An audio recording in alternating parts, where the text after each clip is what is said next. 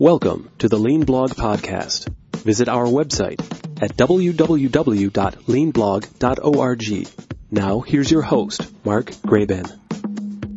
Hi, it's Mark Graban. Welcome to a bonus episode as we continue our summer hiatus on the podcast. Today, I'm bringing you, it's a new episode from my new podcast series I started almost a year ago called My Favorite Mistake. This is an episode with a person and a voice you will possibly recognize from past episodes of this Lean podcast. And he is David Meyer.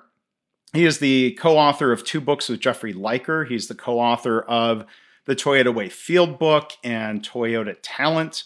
After retiring from Toyota or leaving Toyota, he became a consultant and has done work with TPS and Lean around the world. But a couple years ago, he started a really nice distillery in Kentucky called Glenns Creek Distillery. So if you want to go back and hear old episodes with David in this podcast series, you can go to leancast.org or go all the way back in your podcast app here. He was my guest in episode 17, talking about Lean in China.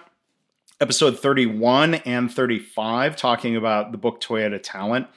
Episode 85, talking about some of the challenges that Toyota was facing at the time. And then we did episodes 304 and 309. 304 is, again, talking about the lessons he learned from Toyota. Episode 309, we get into his work distilling bourbon. How is he integrating lean concepts into that environment that does not build cars? So in today's episode, he shares a favorite mistake story from his time at Toyota. David talks about kind of creating a culture where it's safe to bring up mistakes and to focus on problem solving, to be hard on the process, not on the people. So he shares those Toyota stories and thoughts, and then he talks about some mistakes made in the process of distilling. So if you enjoy this episode, please do subscribe to My Favorite Mistake. Not all of the guests are lean folks, but some of them are, and I get to interview people from all kinds of other interesting industries and lines of work. So you can learn more at myfavoritemistakepodcast.com or whatever app you're listening to this. Do a search for My Favorite Mistake. You'll find it. I hope you'll listen. I hope you will enjoy it. Now, thanks. Here is the My Favorite Mistake episode with David. Episode 94, David Meyer, founder of Glenns Creek Distillery. Something that's hard for people to do sometimes, to admit that they're human and that they can make mistakes. I'm Mark Graban. This is My Favorite Mistake. In this podcast, you'll hear business leaders and other really interesting people talking about their favorite mistakes. Because we all make mistakes, but what matters is learning from our mistakes instead of repeating them over and over again. So this is the place for honest reflection and conversation, personal growth, and professional success. Visit our website at myfavoritemistakepodcast.com. For links, show notes, and more, go to markgraban.com/mistake94. Please follow, rate, and review. If you like the episode, please share it with somebody. Share it with your colleagues and connections on social media. Thanks. And we're joined today by David Meyer. David's a friend of mine. We've known each other for maybe 15 years or so when we crossed paths? Probably, yeah. Yeah, so we've crossed paths in work circles in what I would call my day job, maybe your previous job, or would you still call that type of work that we've done the day job, or is that behind you now? No, I still do a bit of the consulting when things come along. So let me give a little bit more formal introduction to David Meyer. We crossed paths after he had a very interesting career at Toyota. He has then worked as a consultant doing similar types of work to what I do. And he's also co-author of two really excellent books. One is called the Toyota Way Field Book, and the other one is called Toyota Talent.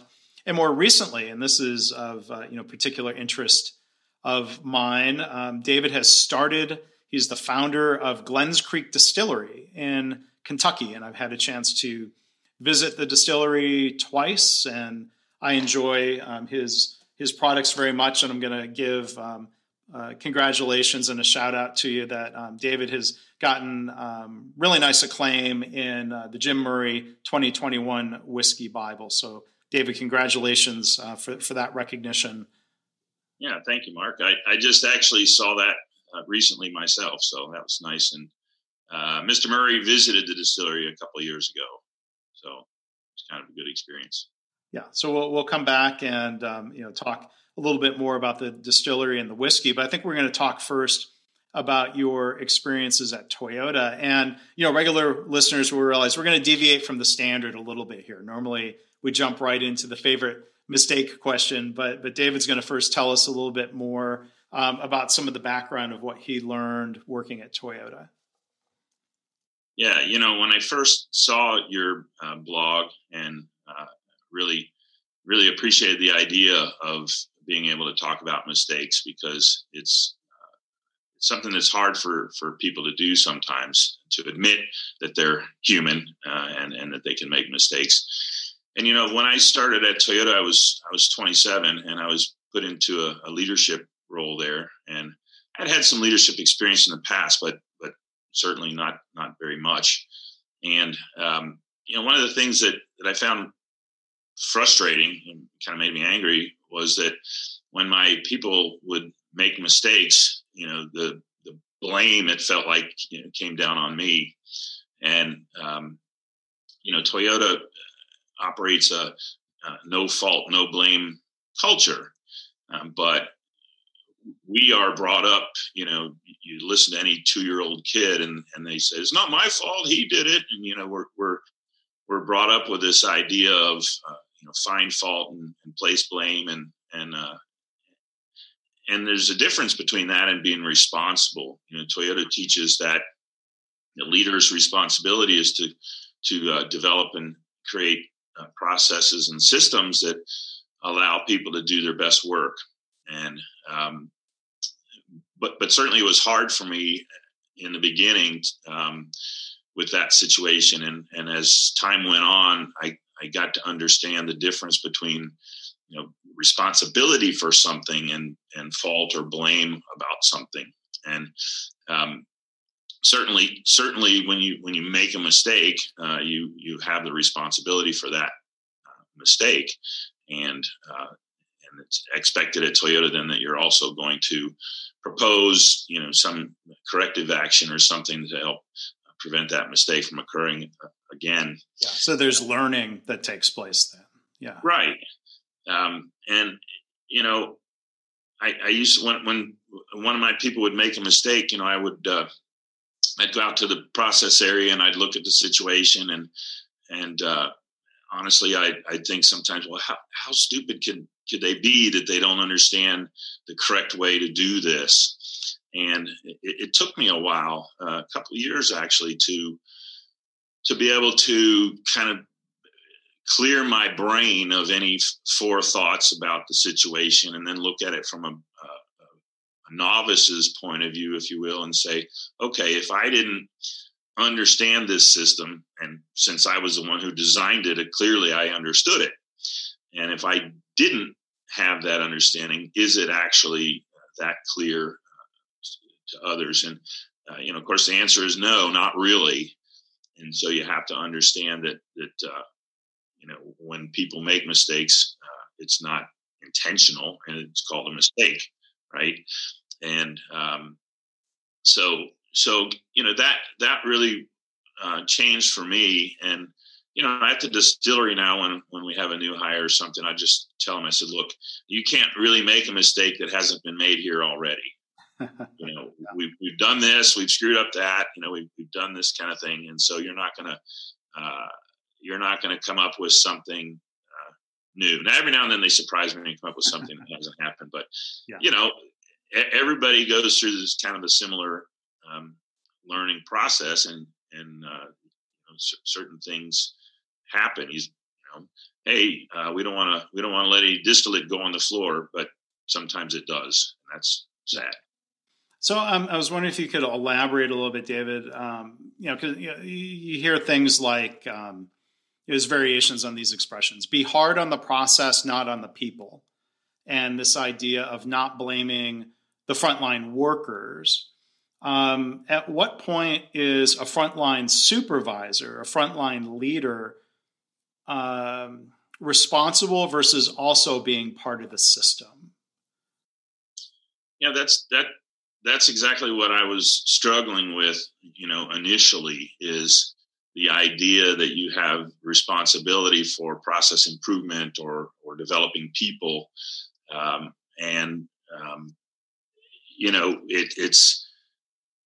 It's one of those things where, I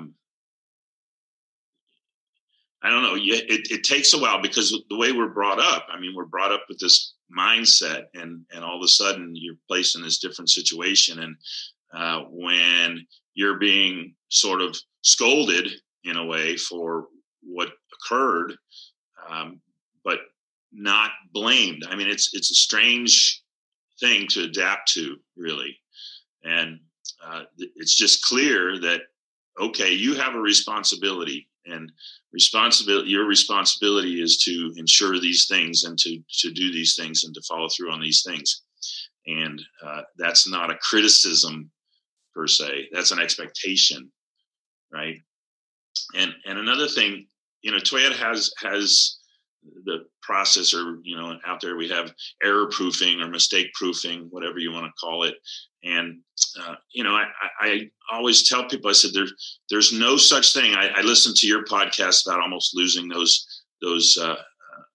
podcast recordings, and you talked about backup and so on and so on, and at one point you kind of said it's virtually fail safe or something to that effect, and I would say no.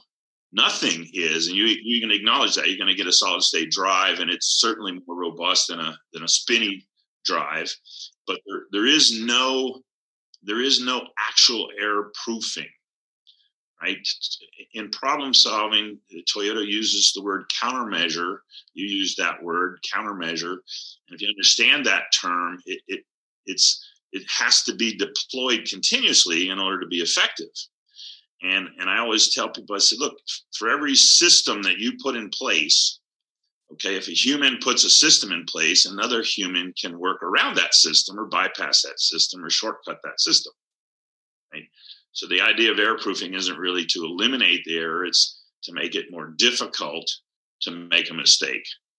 It's not possible to totally eliminate mistake. So you might use a term like error mitigation instead of proofing. That sounds very absolute. Maybe, there are simple cases where you can absolutely error-proof something. Well, I would beg to differ on that, because you can always bypass something, right? Yeah. If it's possible for a human to invent it, it's possible for a human to circumvent it. So, mitigation is probably a better term. And so, with that in mind, we do have to acknowledge that mistakes are sort of inevitable, but you can apply certain thinking to minimize them in some ways. In some cases, it's not possible to apply something, or certainly not easy to apply something. Well, and you talk about, you use the word responsibility, a different ability word that comes to mind. I hear this way too often in healthcare. It's not exclusively a healthcare thing, but it's really common in healthcare. The word accountability gets thrown around and gets weaponized. Well, we're going to hold people accountable, which is a polite way of saying we're going to blame them and we're going to punish them. So, was part of the difference at Toyota that scolding, or what felt like blaming, was the punishment replaced with learning and improvement? Right. Yeah, no, that's a very good point, and that's a point that I often make. I said they want to make accountability this way, right? Right. You need to be accountable. And I say, no, accountability goes this way, right? I need to be accountable. Can you help me be accountable? We're in this together. And if I agree that I'm going to live a certain way or behave a certain way, and you experience me not behaving that way, then you help me be accountable. Right? So it's I think I agree with you. Kind of weaponizing it between the words means, yes, we're going to And here, fill out this paper to agree that you understand this situation, so that if you fail to do this, then we can punish you and get what you deserve. Yeah. And the word accountability, I mean, going back to the root words, and I mean, it means basically to give account, which is about explaining, right? Which is different than, I think, a notion of responsibility. And that root of accountability it wasn't meant to imply blame and punishment. Right. You can explain what happened. That's a healthy thing to figure out, right? Right. Yeah. So, so you mentioned the episode where I almost lost, where we talked about Jamie Parker interviewed me about the episodes I almost lost. That was episode 16, right? For people who want to go back and listen to that. But David, you mentioned the episode with Mr. Yoshino, Katie Anderson and Mr. Yoshino. That was, that was episode 30. Let me double check that so I don't make recent. I think it was one of your more recent ones. It was recent. It was episode 30 for people who want to go back. Mr. Yoshino told a story about being very young, early in his career at Toyota, and he made a mistake. You could call it a slip up. He basically grabbed the wrong container of something in the paint area, and it caused a problem. And it sounds like that error was too easy to make. So what was your reaction to that story and some of that? Well, that's exactly when I decided to reach out to you, because my mistake is very similar to that one. And I related to it quite well when he started talking about that. I said, "Oh, yeah, been there, done that." So I think I'll just launch into it for you. And the first thing is, this wasn't really my mistake. And one of the things I try to explain to people is that at Toyota, or just like your explanation of Swiss cheese, okay, a lot of things have to line up sometimes for the quote mistake to actually occur, right? And all those things, if all of them don't line up, then the mistake didn't happen, but you maybe had a near miss, as you sort of described. And this is really one of those cases. So this was about, I think, 4 to 5 years into my Toyota experience. So we weren't exactly newbies at that point. In one morning, my team leader came up to me, and I could see just kind of white-faced, something wasn't right. And he says, the bumper core process is powder. And I'm just looking at him and thinking to myself, powder? This is supposed to be the energy absorber, they called it in the vehicles back then. It was a polyurethane, hard foam piece. I mean, not powder, right? And so I walked over there with him and take a look at the situation. And it's like, sometimes you experience something that is so far beyond your realm of experience that you just can't process it. I mean, there would be nothing like this. The typical defects that we experience, that you deal with kind of day in and day out. This was so far out of that realm that it just, totally blank. So at Toyota, you understand some things. And one of those things is you have about an hour's worth of work in process inventory between you and the next process, in that case, bumper paint. And bumper paint has about an hour's worth of inventory between them and the assembly line. So you got about 2 hours before everything stops. So that's number one. So you immediately call the managers and maintenance and the engineers and everybody to come down to the problem area. And again, in retrospect and looking back on it, I think sometimes you're experiencing something, again, that's so far beyond the realm of your possibilities that you just don't know what to do. But, everybody puts their heads together and says, okay, let's take this action. We'll drain the chemical system and we'll refill the system and we'll start from scratch and we'll see how it goes. So, this process alone to drain the system, you're talking an hour or so. We've never done it before. It's never had to happen, so we don't really know. And then you got to fill it up, and then the chemicals have to blend, and so on and so on. So you're 2-3 hours into this thing before you can even have an effective chance at a countermeasure. And to make matters worse, once you pour these parts into the mold, it goes through a heating cycle that takes about 11 minutes. And I would say it's like when the astronauts go to the other side of the moon. You're waiting, right? You're sitting there waiting, hoping and praying that these parts are going to be okay after all this work. And the mold comes around, opens up, and powder again. I mean, just crumbly powder. So we're all scratching heads. And you have to understand one thing here, Mark. In addition to those of us who had been with Toyota 4 years, we had a lot of seasoned Toyota veterans from Japan working with us at that point in time. I mean, 20, 30-year guys, okay? And nobody had experienced anything like this. And it was, so the decision was made this time that maybe the automated system was messed up somehow and it wasn't putting in the right material and so on and so on.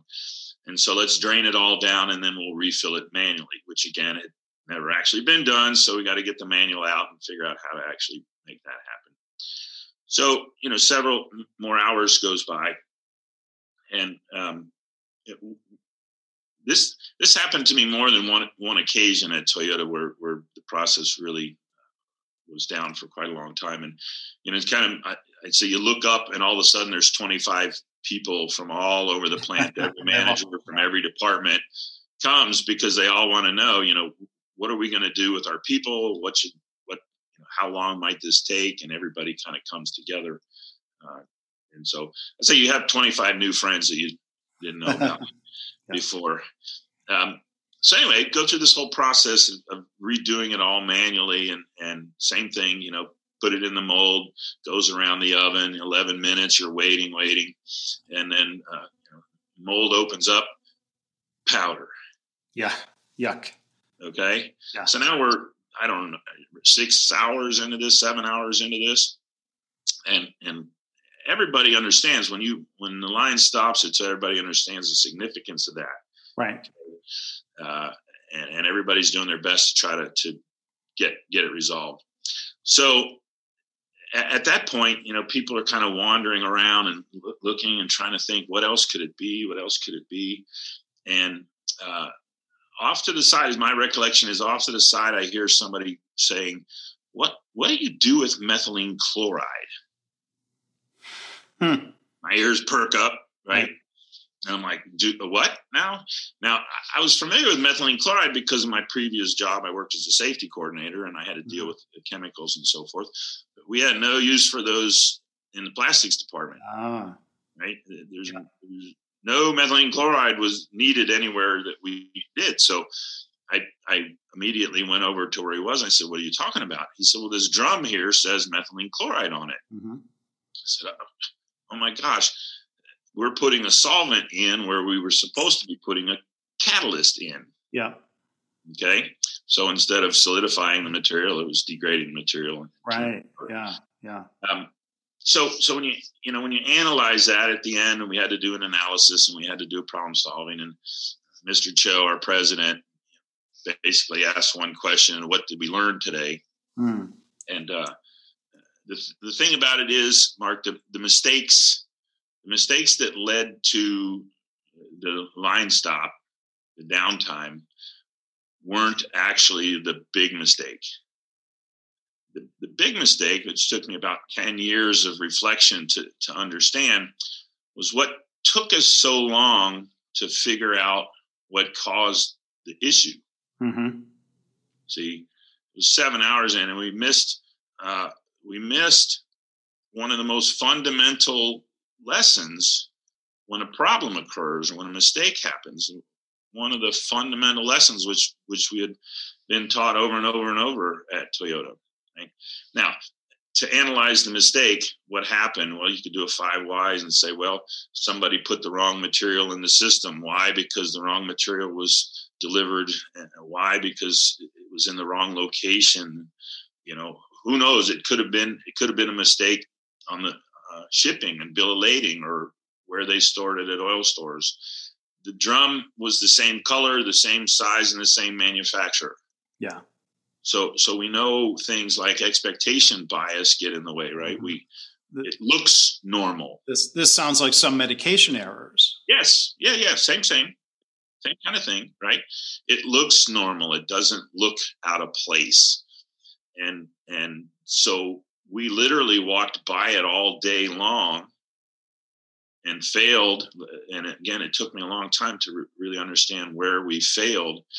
And the thing about it is, Mark, in that case, all of us there failed in the same way. Mm-hmm. Okay. And I'm not talking 2 or 3 people. I'm talking 20 people, 25 people. Okay. Very experienced people who, should know better. And the failure was we didn't verify the standard. Nobody thought to say, hey, let's go and check all the chemicals that we're putting in the system, or, hey, let's switch them all out and put a fresh batch in. Right. The feeling we got latched into, and this happens a lot too, where you latch into one possibility, and it must be the blending system. It wasn't about what we put in the system. It was about the system itself. I mean, that seems like that's a form of cognitive bias. I've heard others talk about the first solution that people come up with. We tend to lock in or gravitate too strongly toward that one. Even if we're trying to brainstorm multiple possibilities, I think our brain tends to stick with the first one, which, that's at our own risk, I guess. Yeah, it is. It's extremely common. And, particularly, I think, in that scenario where we were faced with a situation that was so far beyond anything that we could imagine as a cause. And, with your everyday defects or everyday situations that you've kind of dealt with before, and you kind of go back to what in this case, it was too far out there. And I think, as I recall, there was a list drawn out about what could be going on and so forth. But the blending system was focused on, and we didn't go and look and see what all the materials were. Were they the correct materials? I mean, that's a fundamental thing. Step number 1 is confirm that what you're dealing with is what it's supposed to be. But there might have been a bias or an assumption where people might have thought such a fundamental error like that wasn't going to happen. It must be something really complicated instead of being something really simple. Well, yeah, that's a possibility as well. And again, looking visually, literally looking, that drum was the same color, the same size, the same manufacturer, from several feet away. It didn't look out of place. It didn't look abnormal. It didn't look like something was wrong. And, but still, the idea when it finally occurred to me that we all fundamentally failed to do the most basic thing, which is confirm. And, expectation bias or confirmation bias, you're absolutely right. Those are things that often get in our way when we're trying to resolve a situation, or we're trying to, or avoid mistakes. A lot of mistakes in healthcare, it's common. Expectation bias says, oh, I'm working with Mark, and Mark's a really good guy, and I trust Mark, so I don't need to double check Mark on what Mark did because he's a good guy. And so it's a very common phenomenon, I think, in the realm of making mistakes. Yeah. So you mentioned it took quite a long time for this to really kind of come together in your mind. What triggered that learning or that recognition of, like, for one, the memory of that, and then the recognition of the mistake within trying to figure out the mistake? Well, what I call the bigger mistake, because if we had checked and confirmed things, we could have resolved it within the first effort and drained the system, because clearly it had contamination in it, refill it with the correct things, and probably be back to normal much sooner, hours and hours sooner. I think, back then, certainly I was not as experienced as I am now, or became later when I finally understood it. We sat down and we did what people do with problem solving. Well, why did the wrong material end up in that place? And what mistake was that? And what can we do to make sure that mistake doesn't happen again?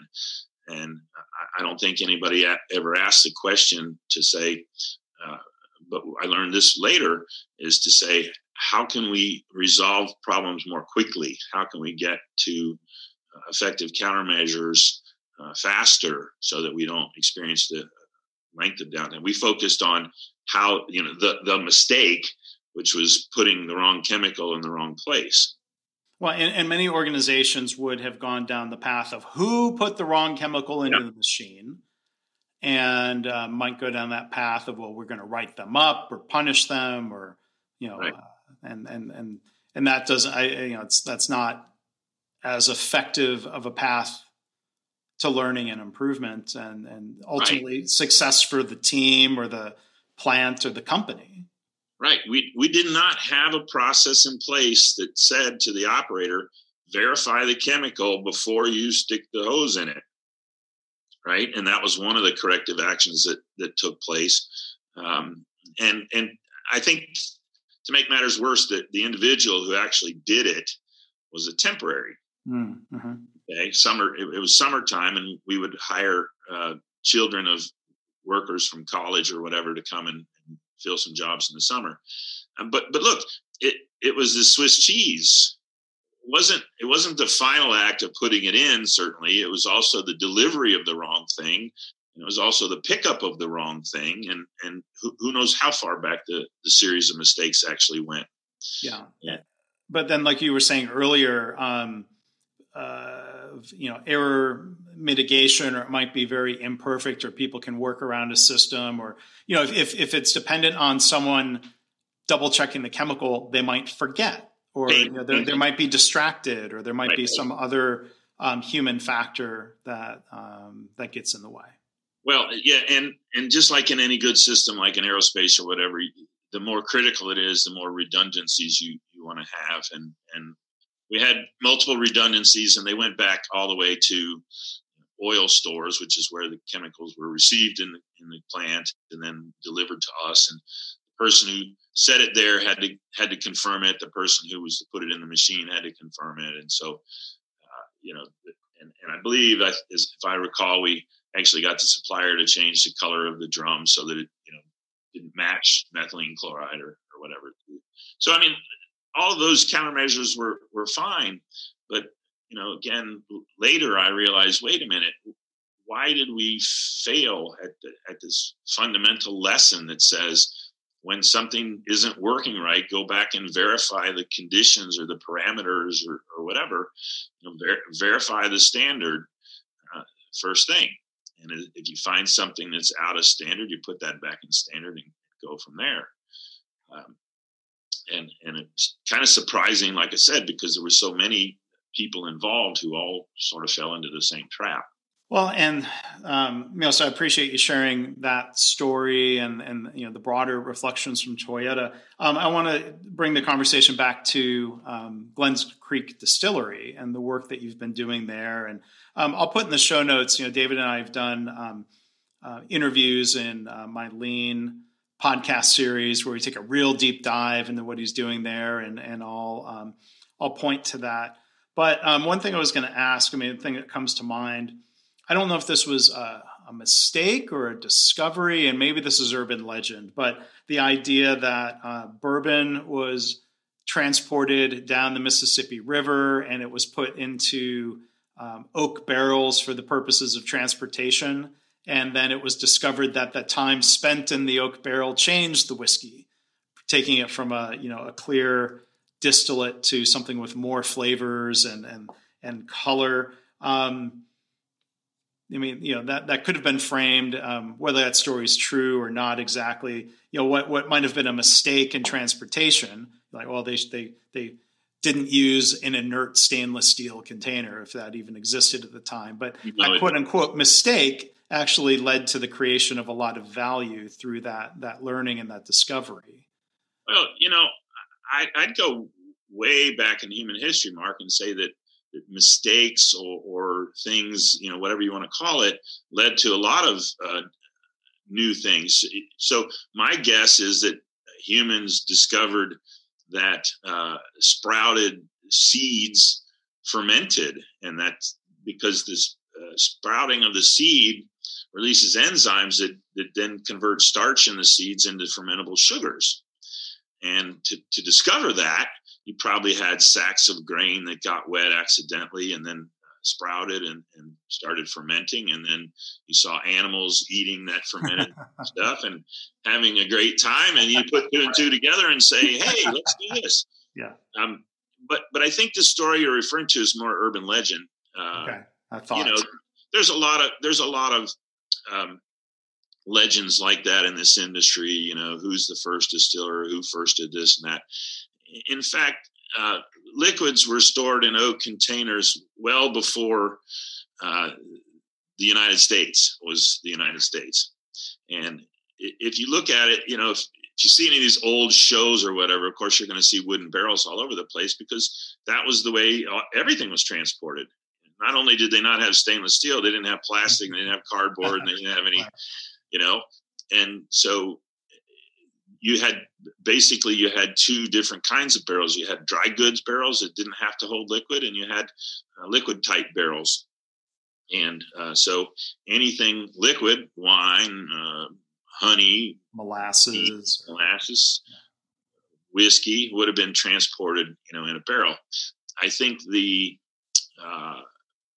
difference was barrels for wine, for example, are typically toasted but not charred, and so the charring process lends a lot to the bourbon. It gives it a more amberish color and certainly some smoky flavors, perhaps, and so on. So that legend, of course, can't be validated either. That Elijah Craig, was a tightwad and he had a pickle barrel or sardine barrel or something that liquid, and he wanted to reuse it. So in order to get rid of the flavor, he burned the inside of it and created good whiskey. But it's a tall tale. I think the French, as I understand it, were charring barrels and storing whiskey in barrels years before. Yeah. So yeah, and then Scottish listeners may claim some right of first discovery to some of that, but yeah. Well, I don't think they use charred barrels, but humans tens of thousands of years ago, the Vikings had discovered that white oak was pretty good for making boats because it kept liquid out, and I'm sure then people realized you could use it to keep liquid in as well. Yeah. Maybe as a final question before we wrap up, can you think of an example in your distillery operations where you've got some sort of maybe not mistake proofing, but error mitigation strategy in place? You said you've made a lot of mistakes already, but what sort of prevention do you try to put in place? Well, that's a great question. I mean, a lot of what we do is sort of manual in nature. And when you have manual things, it's a little bit more challenging to put in error proofing. So what I try to do in that case is build the step into the standard work. Okay. So for example, when you're going to fill the still, you've had to drain the still, and you certainly want to make sure that the valve is closed. Now, we could automate that, right? I could put actuators in there and have all that automated, but that's expensive. And, it's an easy enough task, but it happens sometimes. But you learn to say, okay, step number one, close the valve. And then step number two, when you get ready to turn on the pump to put something in the still, look over and double check the valve. And one of the things they taught us at Toyota is Yosh, right? Y-O-S-H-I is how it's spelled, but it's pronounced Yosh, and basically means check, right? Confirm. And so when I train someone, I say, look, I want you to point at that thing so that I understand that you're doing what you're thinking in your head. Because as you know, a lot of mistakes occur because our brains are sidetracked or on another thought, or, in certain situations, you basically fall into a hypnosis because of repetition, or, what happens at the distillery is what we call getting squirreled, right? You're in the midst of a task and something else requires your attention. You go away from the task, and then you come back and you miss a step, right? And so at the end, after the startup, I say, okay, double check everything all the way around. We do have some, more automated kind of error mitigation things, alarms and things to tell us that something needs attention or so on. And we continue to try to incorporate those whenever a mistake is made. Well, and I mean, yeah, such is life. Mistakes are made. Hopefully they're not big, expensive mistakes like shutting down an assembly line for a long time or dumping a barrel of whiskey. Yeah, what you deal with in healthcare, I tell people in healthcare, I said, if somebody makes mistakes, your consequences are huge. I mean, that situation at Toyota roughly was about $8.3 million loss, but a loss of a life is worse, and the consequences are more severe. And in those cases, you have to be even more diligent about applying some thinking to minimize the possibility of mistakes, to mitigate. And, it is part of life, unfortunately. It is part of being human. And, we know we can look at all kinds of situations where there were redundancies in place and the outcome still occurred. And, I think you hit it on the head. It's ineffective to punish somebody for failing, because we all fail. Mm-hmm. Right now, with that being said, of course, we talk about this a lot, and certainly people in the audience always raise their hand and say, well, sometimes people are responsible. Sometimes they need to be punished. Sometimes blah, blah, blah. I said, look, if I look at a person and they make some significant amount of mistakes more than somebody else, okay, outside some normal range, then maybe that person isn't fit for the work that they're doing, and maybe they need to do something else, right? At Toyota, the idea was, if you make a mistake or something, I'm going to ask you what you think about that and how you can minimize that, and what was going on in your head at the time, and what kind of things can we do to try to minimize that from happening. I had worked with one guy one time, and this was after Toyota when I was consulting as a manager, and he had this fundamental belief that if people had to fix their own mistakes, they wouldn't make that mistake again. And I said, okay, they might not, but what about the next guy? What about the next person who comes into that position? Yeah. How's that thinking changing anything? All you're doing is saying, well, you fix your own mistakes, you won't do that again. I mean, that sounds like the equivalent of putting a dog's nose down and poop on the floor. Right. I don't know if that's really effective. No. It might feel like it's doing something. You might feel better, but no. Well, you see, and I'll come full circle, that those are the same kind of things that I had to adapt to and understand and come to terms with my own self. I mean, I certainly had those urges as well, to punish or to, retribution or something. And, it's sort of embedded in us. It's around us. It's in our culture. It's, arguably that blaming is human nature. Kind of. Yeah. I think so. You can go back to the story of Coco, who passed away, I think, a year or two ago. There was a gorilla that researchers taught American Sign Language. And there's a famous story about Coco where Coco had a real live pet kitten. Yeah. Loved it and took care of it. And there was some day when I don't know if the right word is, we'll say researchers, came back in and there was a sink fixture that had been torn out of the wall. Well, there's only one explanation for what happened, I guess. And they asked Coco what happened. And the story goes that Coco said in sign language, "Cat did it." And so, I mean, that's what I'm saying. We're somehow wired. It must be an evolutionary survival tool. If you can pin blame on someone else and somehow survive, your genes carry forward. So I think you're right. But we do the best we can to create cultures where we're focused on fixing the process instead of blaming people. And to me, that's one of the lessons that I'm fortunate to have learned from the former Toyota people I've worked with and been mentored by, and through my own work and experience. But it like a lot of things, it's a hard habit to break. Yes. So, well, maybe I'm going to go pour some of your whiskey. That's a habit that I think is one I'm not trying to break. It's a good one. David's products are produced at Glens Creek Distillery, and the website there is glenscreekdistillery.com. For people who are looking to possibly buy and try your whiskeys, can you tell people a little bit about the distribution and what parts of the country they might be able to find you? Well, first of all, don't blame me that we can't ship. Okay, I don't make the laws. I just have to follow the laws, and people misunderstand those all the time. But distribution is, we're small, but we're in 4 states: Kentucky, Tennessee, Wisconsin, and Michigan.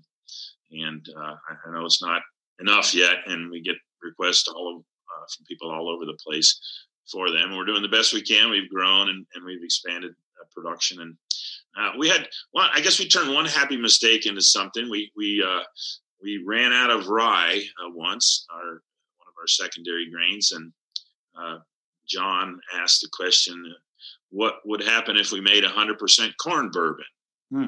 And usually I say, I don't know. Let's see. Let's try. Let's do an experiment. Yeah. So we have currently what we call Cobb corn only bourbon that is aging, and hopefully we'll be able to release that shortly, but born out of a kind of a mistake. Oh, interesting. So when things get back to normal and when I'm in that part of the country, I'm going to come see you again and hopefully get to pick some of that up and try it. Yep. And I'm glad that Jim Murray really liked in particular. I think, my favorite of your whiskeys is the Cafe Ole product. Now that was intentional. That was not a mistake, right? Correct. Yeah, that was intentional. Yeah.